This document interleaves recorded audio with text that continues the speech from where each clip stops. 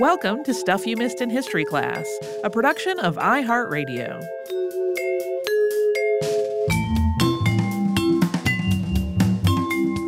Hello and welcome to the podcast. I'm Holly Fry. And I'm Tracy V. Wilson.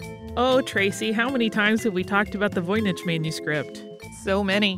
A cajillion. Is that a number? It is today.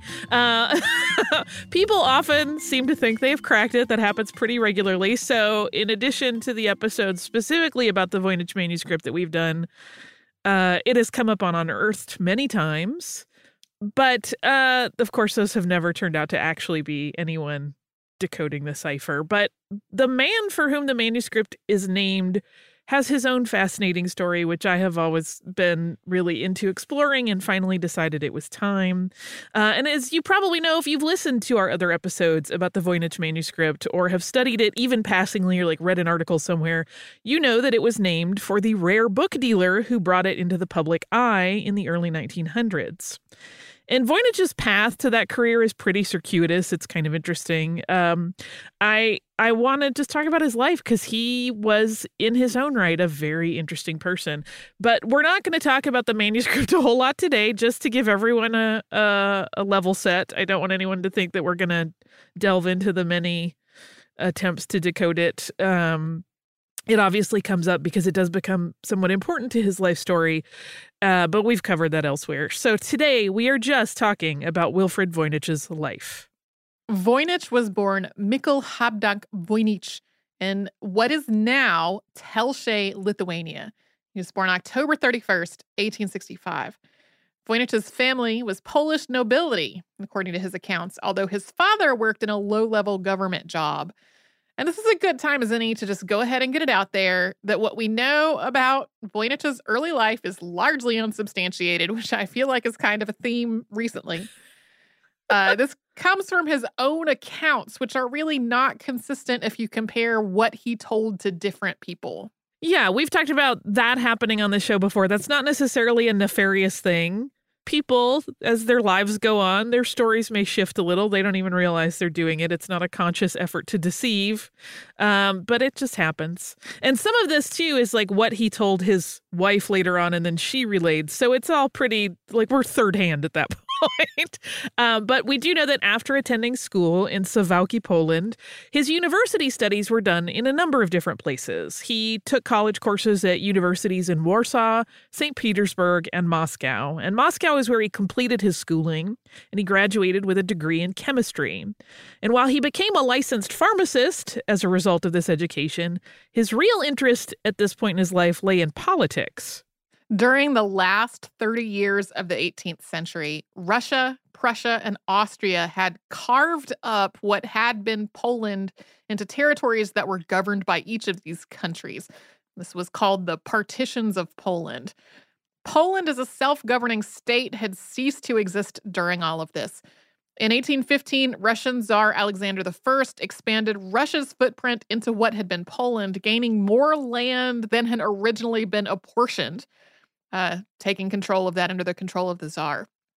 Polish resistance to Russian rule had been happening in various forms throughout the 19th century. Yeah, that is a whole story in and of itself that would be cool to get into at one point. But for Voynich, when he was 20, he moved back to Warsaw. And there he joined the proletariat party that had been started by socialist revolutionary Ludwig Wawrinski, who was imprisoned at that point and awaiting trial. This was 1885. In early 1886, socialist revolutionaries Peter Bardowski and Stanislaw Kunicki were awaiting execution at the Warsaw Citadel. This was a prison complex that had been built by Tsar Nicholas I in the 1830s. Voynich, along with other activists, was part of a plan to try to free them from that citadel. That effort was betrayed, though. Police had placed a mole in the revolutionary group, and Voynich and his co-conspirators were arrested. Wilfrid Voynich was incarcerated in the citadel and placed in solitary confinement. His colleagues were all executed over a period of time. And the story goes that seeing one of his friends shot to death motivated him to find a way out. And he did manage to escape, although the details about that are a little bit bare. It's possible as well that he may have been saved from execution during this incarceration because of the high standing of his family, but That also is unclear. Whether he was nobility or not, he did get tuberculosis while he was in prison and became quite ill. That affected his health and his posture specifically for the rest of his life. It prevented him from ever standing up straight. After he got out of the Warsaw Citadel, Voynich didn't flee the country. Instead, he kept working with revolutionary groups to fight against Russian rule of Poland. And this resulted in another arrest. And this time, after another 18 months in the Citadel, he was sent to Siberia to work in a salt mine as his sentence. While he was in Siberia, he met a family by the name of Karloff, who were sympathetic to the revolutionary cause. And the Karloffs encouraged Voynich to escape and to get away from Russia entirely. The advice they gave him was to go to London. At that point, the revolutionary Sergius Stepniak had already fled to England, and they gave Voynich his address, as well as the name of another contact in London, Lily Boole, with a request that he contact Miss Boole and relay their regards to her. Voynich took this urging to heart. He had tried to escape the salt mine twice without being successful. On his third attempt, though, he was successful, and he escaped on June 12, 1890. Several months later, on October 5th, he was in London, and to get there, he had first moved west until he got to Hamburg, Germany. He had gone under disguise as he went. In Hamburg, he had sold what little he had, which included his coat and his glasses, to get enough money for food and a ticket on a cargo ship that was headed to England. There is another version of this story that is hilarious and has since been discounted, where he goes the opposite direction and ends up on this wild adventure for a long time. But it's really pretty straightforward. He just tried to take the shortest route possible to London. But even once he got to London, things were kind of rough going. He was pretty gifted at picking up languages, but he did not speak English yet at this point. He also had no money. He was malnourished. He had been on a boat at this point for a while. He had a piece of paper with an address on it. But he didn't know the city at all to find that address. So he just started showing that piece of paper with the address to people on the street. And eventually, he had the good fortune to show it to a student who spoke a little bit of Russian, and that young man helped him find his way to Sergius Stepniak's residence. According to Stepniak's account, he opened his door to find this young man who looked just awful. He was grimy and exhausted. Voynich explained that he was a Pole who had fled Siberia.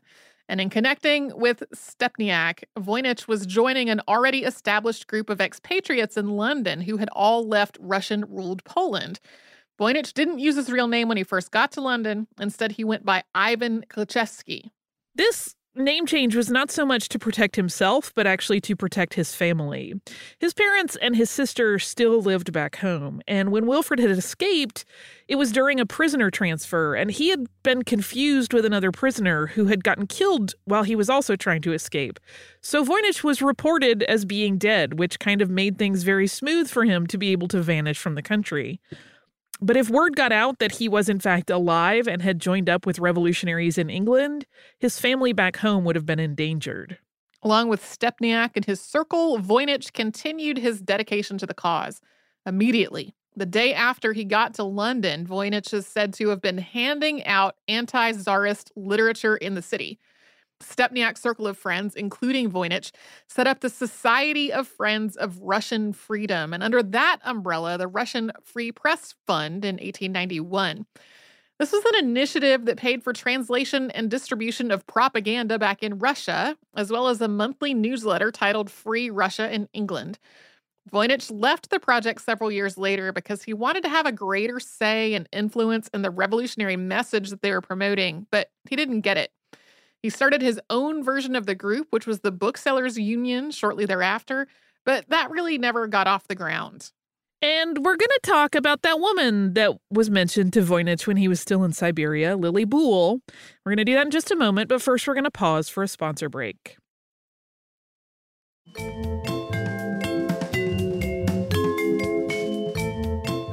So in Stepniak's circle of friends in London was the young woman Voynich had been asked to look up when he got there, Lily Boole. Lily's full name was Ethel Lillian Boole. She was born in Ireland to English parents. As a consequence, you will sometimes see her listed as Irish and sometimes listed as English. There is also a really fun connection here with Ethel Boole for any math buffs in the crowd. Her father was George Boole, for whom Boolean algebra is named. Ethel's father died when she was still a baby, and her childhood was not especially pleasant. Her mother had to raise Ethel and her sister on a really tiny pension. Then she got a bacterial skin infection and had to go live with her older brother on the coast for the sake of her health. She was really miserable there. When she turned 18, she gained access to her inheritance and in the process also gained the freedom to do as she pleased. And Ethel first met up with Russian revolutionaries when she was studying music in Germany. And she was drawn to their cause, so when she got home to London, she wanted to learn Russian. And her tutor was exiled Pole Sergius Stepniak, and he encouraged her to spend some time in Russia and learn about it, which she did. She stayed with Stepniak's sister while she was there, and that is how she came to be connected to this whole group that Voynich had also joined up with. Ethel was multilingual, and she actually translated a lot of Stepniak's writing into English for distribution in England. The story goes that when Voynich first saw Ethel, he asked her if she had been in Warsaw in 1887, which she had, to visit the Citadel as part of an effort on her part to learn about what was going on in Warsaw under Russian rule. Voynich said that he had been incarcerated at the time and had seen her outside that day from a window. That may have been true, maybe not. Either way, very romantic idea. It is. One thing that always comes up when you read descriptions of Wilfrid Voynich is that he was incredibly charming and sort of magnetic and could really connect with people. And I love the fact that he would have at this point still been kind of a mess. He had just arrived in London, yet he saw this young woman that he thought was pretty and managed to turn on the charm instantly. It's like, I haven't eaten a good meal in weeks, but hi, were you in Warsaw in 1887? By the time Voynich left the Russian Free Press Fund and the rest of Stepniak's circle, he and Lily had actually become a couple. They were living as husband and wife as early as 1892. He had actually written to a friend in New York to tell him that he was married. Lily had started to go by the initials ELV in correspondence, having taken the name Voynich, although the two of them were not legally married at the time. They were married by deed poll, sort of a unilaterally binding agreement. It's not an actual marriage certificate. Yeah, it's kind of a workaround. Yeah. Ethel simply changed her name to make it less stigmatized for the two of them to be living together. They lived with Ethel's mother for several years, and a few years into the relationship, their involvement with the revolutionary cause came to a close after Sergius Stepniak was struck by a train and killed. There was, during this time, a romantic rival in the picture, though. The Voyniches met a man in the 1890s who at the time was going by the name Sigismund Rosenblum. He would later become more well-known as Sidney Riley. And for more than a century, there was this rumor that Ethel and Sidney began an affair and traveled to Italy together, where he eventually left her in Florence. The story from Ethel's side was that she had gone to Italy to write, and she did indeed turn out a novel titled The Gadfly in 1897 based on the work she had done there. That became a very, very popular novel and eventually also a film and a stage play. Riley later claimed that The Gadfly was based on his life and that he had told Ethel his life story during their time together in Italy. This rumor gained a level of substantiation in recent years when a book about the Boole family, written by Jerry Kennedy, included information that the affair was corroborated. That happening by two members of British intelligence, George Hill and Sir Paul Dukes. The reason British intelligence agents were the ones who could confirm it was that Sidney Riley was a double agent who came to be known as the Ace of Spies. So, yes, that could be a whole other episode. Whether he had purposely initiated his relationship with Ethel to see what political efforts she and her husband might be involved in, or if their affair was incidental, that's really unclear. Yeah, he at one point, I believe, had mentioned starting this affair when he was in London and then them meeting up in Italy, but he was kind of bored by that point. But it's unclear whether or not that was because he had realized they were not involved in any revolutionary cause anymore, or if he had just legitimately been romantically interested in her and then kind of was not anymore. But while they were living in London, Voynich had also become friends with a man named Richard Garnett, who worked at the British Museum Library as the keeper of printed books. Garnett had suggested that a career in antiquarian books would be a perfect path for Voynich, advising him that he just needed to travel and acquire such volumes and then return home and sell them to buyers in London. And Voynich actually found this to be a pretty appealing idea. The first rare book catalog that Voynich produced, along with a partner named Charles Edgell, came out in 1898, and this contained a fair number of incunabula. These are books that were printed before 1500. And it also made use of proctor numbers, which had just been introduced that year in the book Index to the Early Printed Books in the British Museum from the Invention of Printing to the year MD, with notes to those in the Bodleian Library. So proctor numbers were created by bibliographer and author of the book we just mentioned, Robert Proctor, working, as the title says, with the collection of the British Museum. And this cataloging system is pretty interesting because it classifies pre-1500 books by the printer that printed them, as well as the physical location of their printing and the countries where printing had been established. So this creates this really unique chronological history of printing and its spread, as well as notating the specific title at hand. This kind of became the gold standard for identifying incunabula. And embracing this system, Voynich was establishing himself as someone who didn't just sell rare books, but really cared about their provenance and their place in publishing history. The next step in Voynich's rare books career was the opening of his shop in Soho Square. More carefully annotated catalogs followed, and Voynich started including a section for books that were, quote, unknown, lost, or undescribed. What he meant was books that weren't in any known bibliography and had no record of having been part of any library's collection. And since Voynich was urged into this career by Richard Garnett, it is probably no surprise that one of his primary clients was the British Museum. Over the years, the British Museum bought 3,800 books from Wilfrid Voynich, and he was able to make a pretty nice living traveling around Europe, particularly to convents and monasteries, and acquiring valuable pieces from their collection, and then selling them to not just the British Museum, but other museums and occasional private collectors in London. He was not, by most accounts, entirely fair when he made some of these business deals. He was often trading modern books of little to no value in exchange for books that he knew were valuable because of their age, condition, and rarity. In some cases, though, I think it's worth noting that these were in collections where he was like, I know you're not comfortable handling this book because it is old. I will give you a copy that is essentially the same content that you can just thumb through whenever and is a little more sturdy. And in exchange, you give me the rare, beautiful one. They were getting a useful book, but it wasn't valuable. That's better than how I had interpreted this, which was that he was just sort of a weasel, bilking people of their rare books with inferior substitutes. There are, depending on what account you read, you will get everywhere on the spectrum and every flavor of nuance regarding people's assessment of those deals. So these unknown, lost, or undescribed books became very popular with these buyers. So much so that when he produced the 8th catalog in June of 1902, this consisted only of unknown books. The British Museum made Voynich an offer to purchase the entire catalog for the sum of £800. That was a large offer, but Voynich wanted twice as much, but also he wanted the books to go to the museum. Yeah, he did seem to have a vested interest in making sure these books got put into museums so they would be cared for. And this is where he pulled off what, to me, reads like a fairly epic business deal.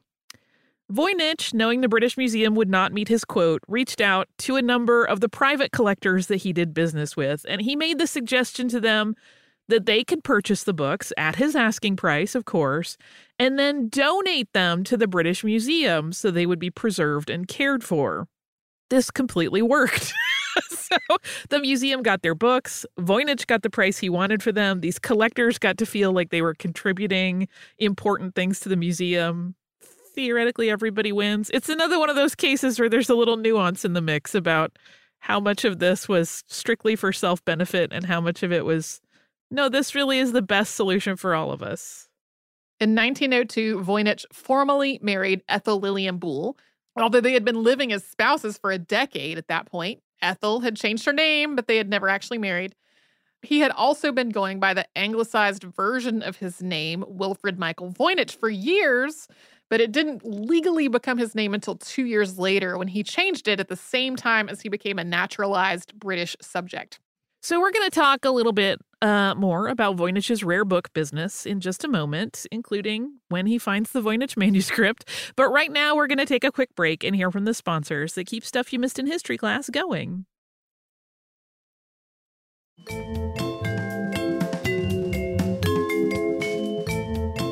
So in the early 1900s, business was going really, really well for Wilfrid Voynich. And in 1908, he expanded his enterprise by acquiring an already established shop in Florence known for its amazing collection of incunabula. He made a catalog of the books available in the Florence location titled A Catalog of Rare Books, printed in the 15th, 16th, and 17th centuries, not to be found in the British Museum. He also upgraded his London location at this time to a new shop on Shaftesbury Avenue. The end of the first decade of the 20th century marked a shift in Voynich's focus as well, and a refinement of how he looked for interesting finds. He started to pursue and sell illuminated manuscripts rather than just pieces that were produced on presses, and he started examining bindings of books to see if there were any treasures tucked inside. Something we've mentioned happening on previous episodes of the show, particularly previous installments of Unearthed. In 1912, Voynich sold an illuminated manuscript for Augustine's City of God for £1,200. This was a significant deal. By modern estimates, which of course are always a little bit wobbly when you're trying to do currency conversion, that would be about £138,000 today, or $183,000. So he was starting to do some really substantial deals. But Voynich was also not particularly liquid in his assets, and as his interests had shifted to more and more valuable pieces, he was often making a lot of these deals of acquiring them on credit, and he became a little bit infamous for letting accounts lag for years sometimes. 1912 was an important year for Wilfrid Voynich. That was the year he gained possession of the manuscript that made his name famous. He wrote about this acquisition, quote, "During one of my periodic visits to the continent of Europe, I came across a most remarkable collection of precious illuminated manuscripts. For many decades, these volumes had laid buried in the chest in which I found them in an ancient castle in southern Europe. While examining the manuscripts with a view to the acquisition of at least part of the collection, my attention was especially drawn by one volume. It was such an ugly duckling compared with the others that my interest was aroused at once. I found that it was entirely written in cipher. Even a necessarily brief examination of the vellum upon which it was written, the calligraphy, the drawings, and the pigments suggested to me as the date of its origin the latter part of the 13th century. That castle was Villa Mondragone, Frascati, which is not far from Rome. But that information did not come to light for decades. No, he kept the location secret. So did Ethel. There were, we should mention, some items and deals that Voynich was involved with when he was still living in London that kind of went a little bit fishy upon closer inspection. So we're backtracking a little bit. But in 1905, he acquired a painted parchment from another dealer in England. And that English dealer had said that the art painted on it depicted Columbus arriving in the Americas. But there was a flag in that painting that just didn't match up with the description. It was something that wouldn't have existed until later. And whether Voynich or someone who worked for him identified this out-of-time flag and this problem with the timeline, we don't know. But they did still think it was an old piece, and so using that info, they came to the conclusion that it might be a painting of Cortez arriving in Mexico. Voynich sold this parchment to the British Museum, apparently genuinely believing that it was legitimate, just misdated. But the museum asked for more details, and it could only be conclusively traced to the dealer who had sold it to the dealer that Voynich had bought it from. Years after Wilfrid Voynich died, it was determined to be a forgery. That whole forgery story is also another potential story of its own. As the First World War was beginning in Europe, of course, Wilfrid Voynich stopped traveling, and he turned his attention from the European continent across the Atlantic. He made a trip to New York City, sailing on the Lusitania in the fall of 1914. And this was the first of several trips, because he had found an entirely new group of buyers in the United States. After initially working out of his hotels where he was staying, which was often the Waldorf Astoria, he finally set up an office for himself on West 42nd Street, which is right across from Bryant Park. Starting in early 1915, Voynich had started moving a lot of his most valuable stock to New York, and eventually North America became home to his primary office. He hired a woman named Anne M. Nill to serve as his assistant and to help manage his New York business. He kept the shop in London, which was left in the care of Herbert Garland to manage. Ethel joined her husband permanently in New York in the early 1920s. One of the new business practices that Wilfrid Voynich started in the U.S. was mounting exhibitions in various cities. So he would arrange to have some of his most striking illuminated manuscripts of the collection displayed. And this was a way to drum up interest and also make sales. He could, have people come in. It was almost like a gallery. And he would do this at venues in Manhattan, as well as at Princeton, at the Art Institute of Chicago, the University of Michigan, the University of Illinois, and in Buffalo at the Albright Gallery. Wilfrid showed the cipher manuscript at one of these exhibits, and he did want to sell it, but was also just fascinated by it like so many people are today. But that led to a little bit of a problem. Two different people reported Wilfrid Voynich to the U.S. Bureau of Investigation as a possible enemy working within the United States, citing the manuscript as possible evidence. This, of course, was the precursor to the FBI. The first man that reported him was W.S. Booth. He wrote a letter to the Department of Justice, which is kind of wishy-washy on whether he actually thinks Voynich may be up to something. He opens his letter with, "Dear Sirs, I have no reason to suppose that Mr. W.M. Voynich is not solely occupied with his book selling, but the enclosed letter from him to me may be worth a moment's consideration in view of your reported difficulties with spies." So the enclosed letter was one that Voynich had written to Booth, who he knew through his academic contacts. He had sent copies of the manuscript to. In this letter, Voynich mentioned the Bacon cipher. Voynich believed it to be the work of Franciscan friar Roger Bacon, who lived in the 13th century. And Voynich mentioned that the, quote, War Department is working on the subject, and I hope they will be able to transliterate it with the help of their expert readers. It is not clear exactly what this meant, but the Department of Justice did not seem to have done much of anything with this information past sending a reply acknowledging that they did get Mr. Booth's correspondence. Yeah, we don't know why he thought the War Department was working on the Voynich manuscript at this point. Remember, it did not have the reputation that it does now. We don't know if he knew someone in the military who was like, "Oh, that's interesting. I would love to take a look at it." Or if there was actually someone doing it. That's all a little bit curious. There's a scan of this document that is after a copy of it has been sent to the U.S. government, and someone circles that claim and just writes "why" next to it, which I found sort of charming. But because Voynich, who was a stylish and wealthy foreigner, had this strange cipher, rumors started to circulate that his book dealer facade was covering up the fact that he actually had war ciphers from the U.S. military and was possibly selling them to the Germans. This rumor got really spun up when Voynich had dinner with a German-born naturalized U.S. citizen named Walter Lichtenstein. The boring truth was that Lichtenstein was the head of the library at Northwestern University. But word that Voynich had been discussing ciphers with Lichtenstein, who had been born in Germany, made it to the Bureau of Investigation, and they opened a formal file on the book dealer.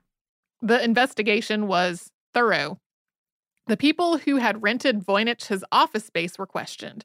His bank was visited by the authorities. His rooms were searched, and Voynich himself was questioned by an investigator named A.W. Willett. Voynich showed all of his documents, his passport, his British citizenship papers, and even the Bacon manuscript to Willett. Everyone who was asked about him described him as a lovely gentleman of means. On December 27, 1917, Captain Manley of the Cipher Bureau wrote a report to Lieutenant Strauss, which was then relayed to the Bureau of Investigation, and it made matters pretty clear. It started with, quote, "There is no ground for suspicion in regard to Mr. Voynich's cipher manuscript. It was written in England over 600 years ago and neither has nor can have the slightest bearing on the present situation." That report goes on to relay how Voynich was interviewed, how he was very clearly not pro-German, and that the conclusion is that a personal grudge must have led Voynich to be reported as a possible insurgent. This file was maintained through 1920, with investigations kicking up anytime he traveled or did much of anything at all, really. But it never seems to have resulted in finding anything except for a lot of bureaucratic back and forth. The letters are really funny to read, where it's like, "Didn't you question this Voynich person?" "Yes, I did. He's just an antiquarian book dealer," like he says. It makes me laugh a little bit. So we mentioned earlier that Ethel did not move to the U.S. until the 1920s. One of the reasons for this was that during the war, she adopted a child, although there was never any legal paperwork or a formal adoption. But that girl, Winifred Eisenhardt, was the daughter of a German prisoner of war, and so Ethel, for whatever reason, decided that she would take care of her. Wilfrid, we should be clear, was not really ever a father figure to Winifred, though. He wrote to a friend in 1926 about her, quote, "I know her very little. I foot the bills, but I am not taking part in her education or bringing her up. ELV loves her, and that is the end of it." Wilfrid traveled to England on business in 1929, and he came down with pneumonia while he was there. He was able to get back home to New York, but he never recovered. He had never had great health since his time in prison, and he was also a lifelong smoker. Voynich died on March 19th of 1930, and at that point, he had never sold the Bacon cipher. No, he really did seem to want some academic to please solve it, because he was really into it at that point.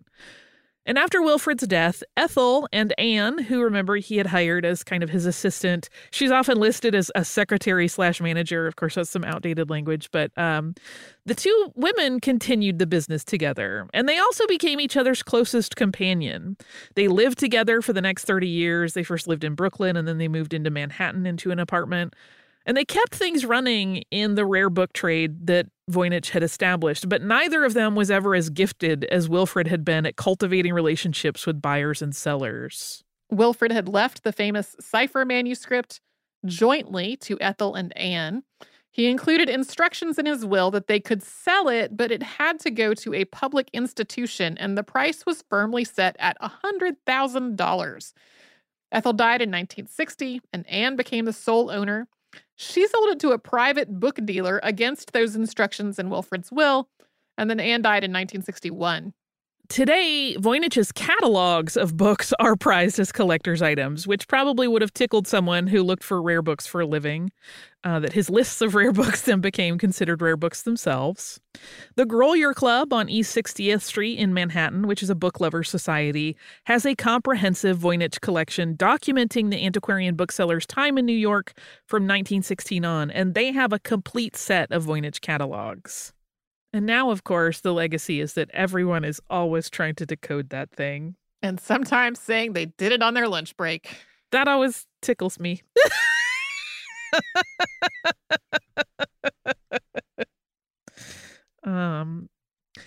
Yeah, Wilfrid Voynich. He's an interesting creature for sure. Mm-hmm. I will talk in our behind the scenes about one of the many reasons I love him in a strange way. Okay. It's my own nostalgia. But first, I have completely unrelated listener mail from our listener Shannon, who writes about tarot and cats. She writes, "Thank you for your awesome episode on the history of tarot. I took up tarot as a moody teenager. My recently divorced mother took me to a new age bookstore. What did you expect? But my passion in it has skyrocketed during quarantine, both because I needed some sort of outside guidance in these times, and also because I'm helping playtest a tarot-based RPG. That sounds amazing. Having a community of other tarot-interested folks to talk over daily card pulls, books, and gush over beautiful tarot decks has been one of the highlights of my time at home in this crazy year. I'm attaching some pictures of some of my favorite decks for you to enjoy as well. I said on that episode, I will say it again, the art that goes into some of these decks is delicious. Also, please add me to the list of folks asking for an episode on Pamela Coleman Smith. She says, finally, thank you both for all of your work. I started listening to you both as a history-obsessed but theater-studying college kid, and ever since, your voices have been a source of calm and joy, no matter what is going on. Here are some pictures of my cats, Arya, Amy, and Aiko, as an additional show of gratitude. Hoping you are staying as well as can be expected, Shannon. Shannon, thank you so much. Again, yes, kitties always, but some of this tarot art that she sent is really beautiful and cool. I love it. I have learned as a consequence of doing that episode, I have a number of friends who kind of similarly got more into tarot during the pandemic, just as kind of a way for them to like learn a new thing that's small and does not require a huge investment. And like they associate it, as we talked about on the episode, with like, this is kind of my daily meditation. It's like a thing I think about, and it gives me a moment of focus. I love it. It's fascinating. Since we did that episode, the day that episode came out, my new Edgar Allan Poe tarot deck came. And then I have since acquired one that is based on the work of Guillermo del Toro, which is beautiful. Nice. I barely have opened either of them because I haven't had time, but look at that art. I love art. And the tiny art on cards is a fascinating and a special sort of skill to have, I think. Like the people that can convey the meanings of these cards in this smaller size. It's very cool. Anyway, that is the scoop. If you would like to write to us, you could do so at historypodcast@iheartradio.com. We are also everywhere on social media as Missed in History. And if you would like to subscribe to the podcast and haven't already, it is easy enough to do so. You can do that on the iHeartRadio app, at Apple Podcasts, or wherever it is you listen.